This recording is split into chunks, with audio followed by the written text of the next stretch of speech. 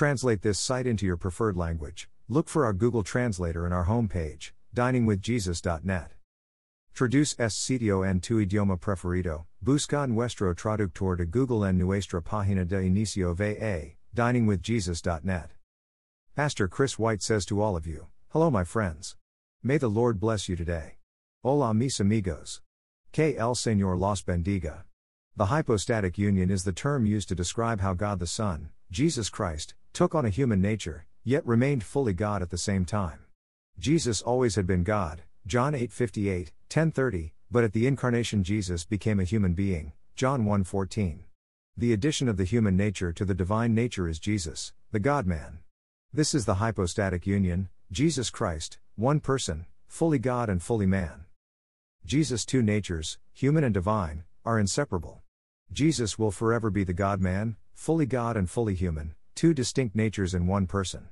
Jesus' humanity and divinity are not mixed, but are united without loss of separate identity.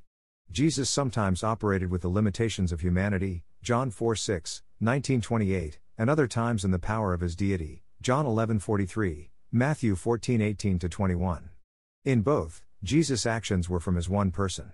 Jesus had two natures, but only one personality.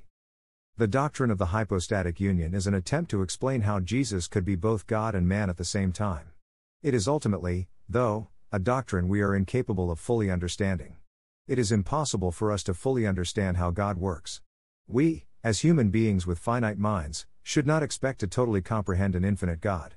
Jesus is God's Son in that he was conceived by the Holy Spirit, Luke 1:35.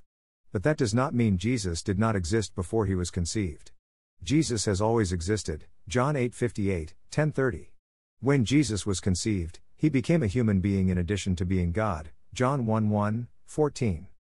Jesus is both God and man. Jesus has always been God, but he did not become a human being until he was conceived in Mary. Jesus became a human being in order to identify with us in our struggles, Hebrews 2:17, and, more importantly, so that he could die on the cross to pay the penalty for our sins, Philippians 2:5-11.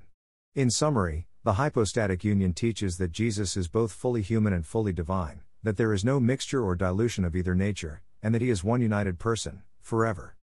Copyright 2002 to 20222 Got Questions Ministries. All rights reserved.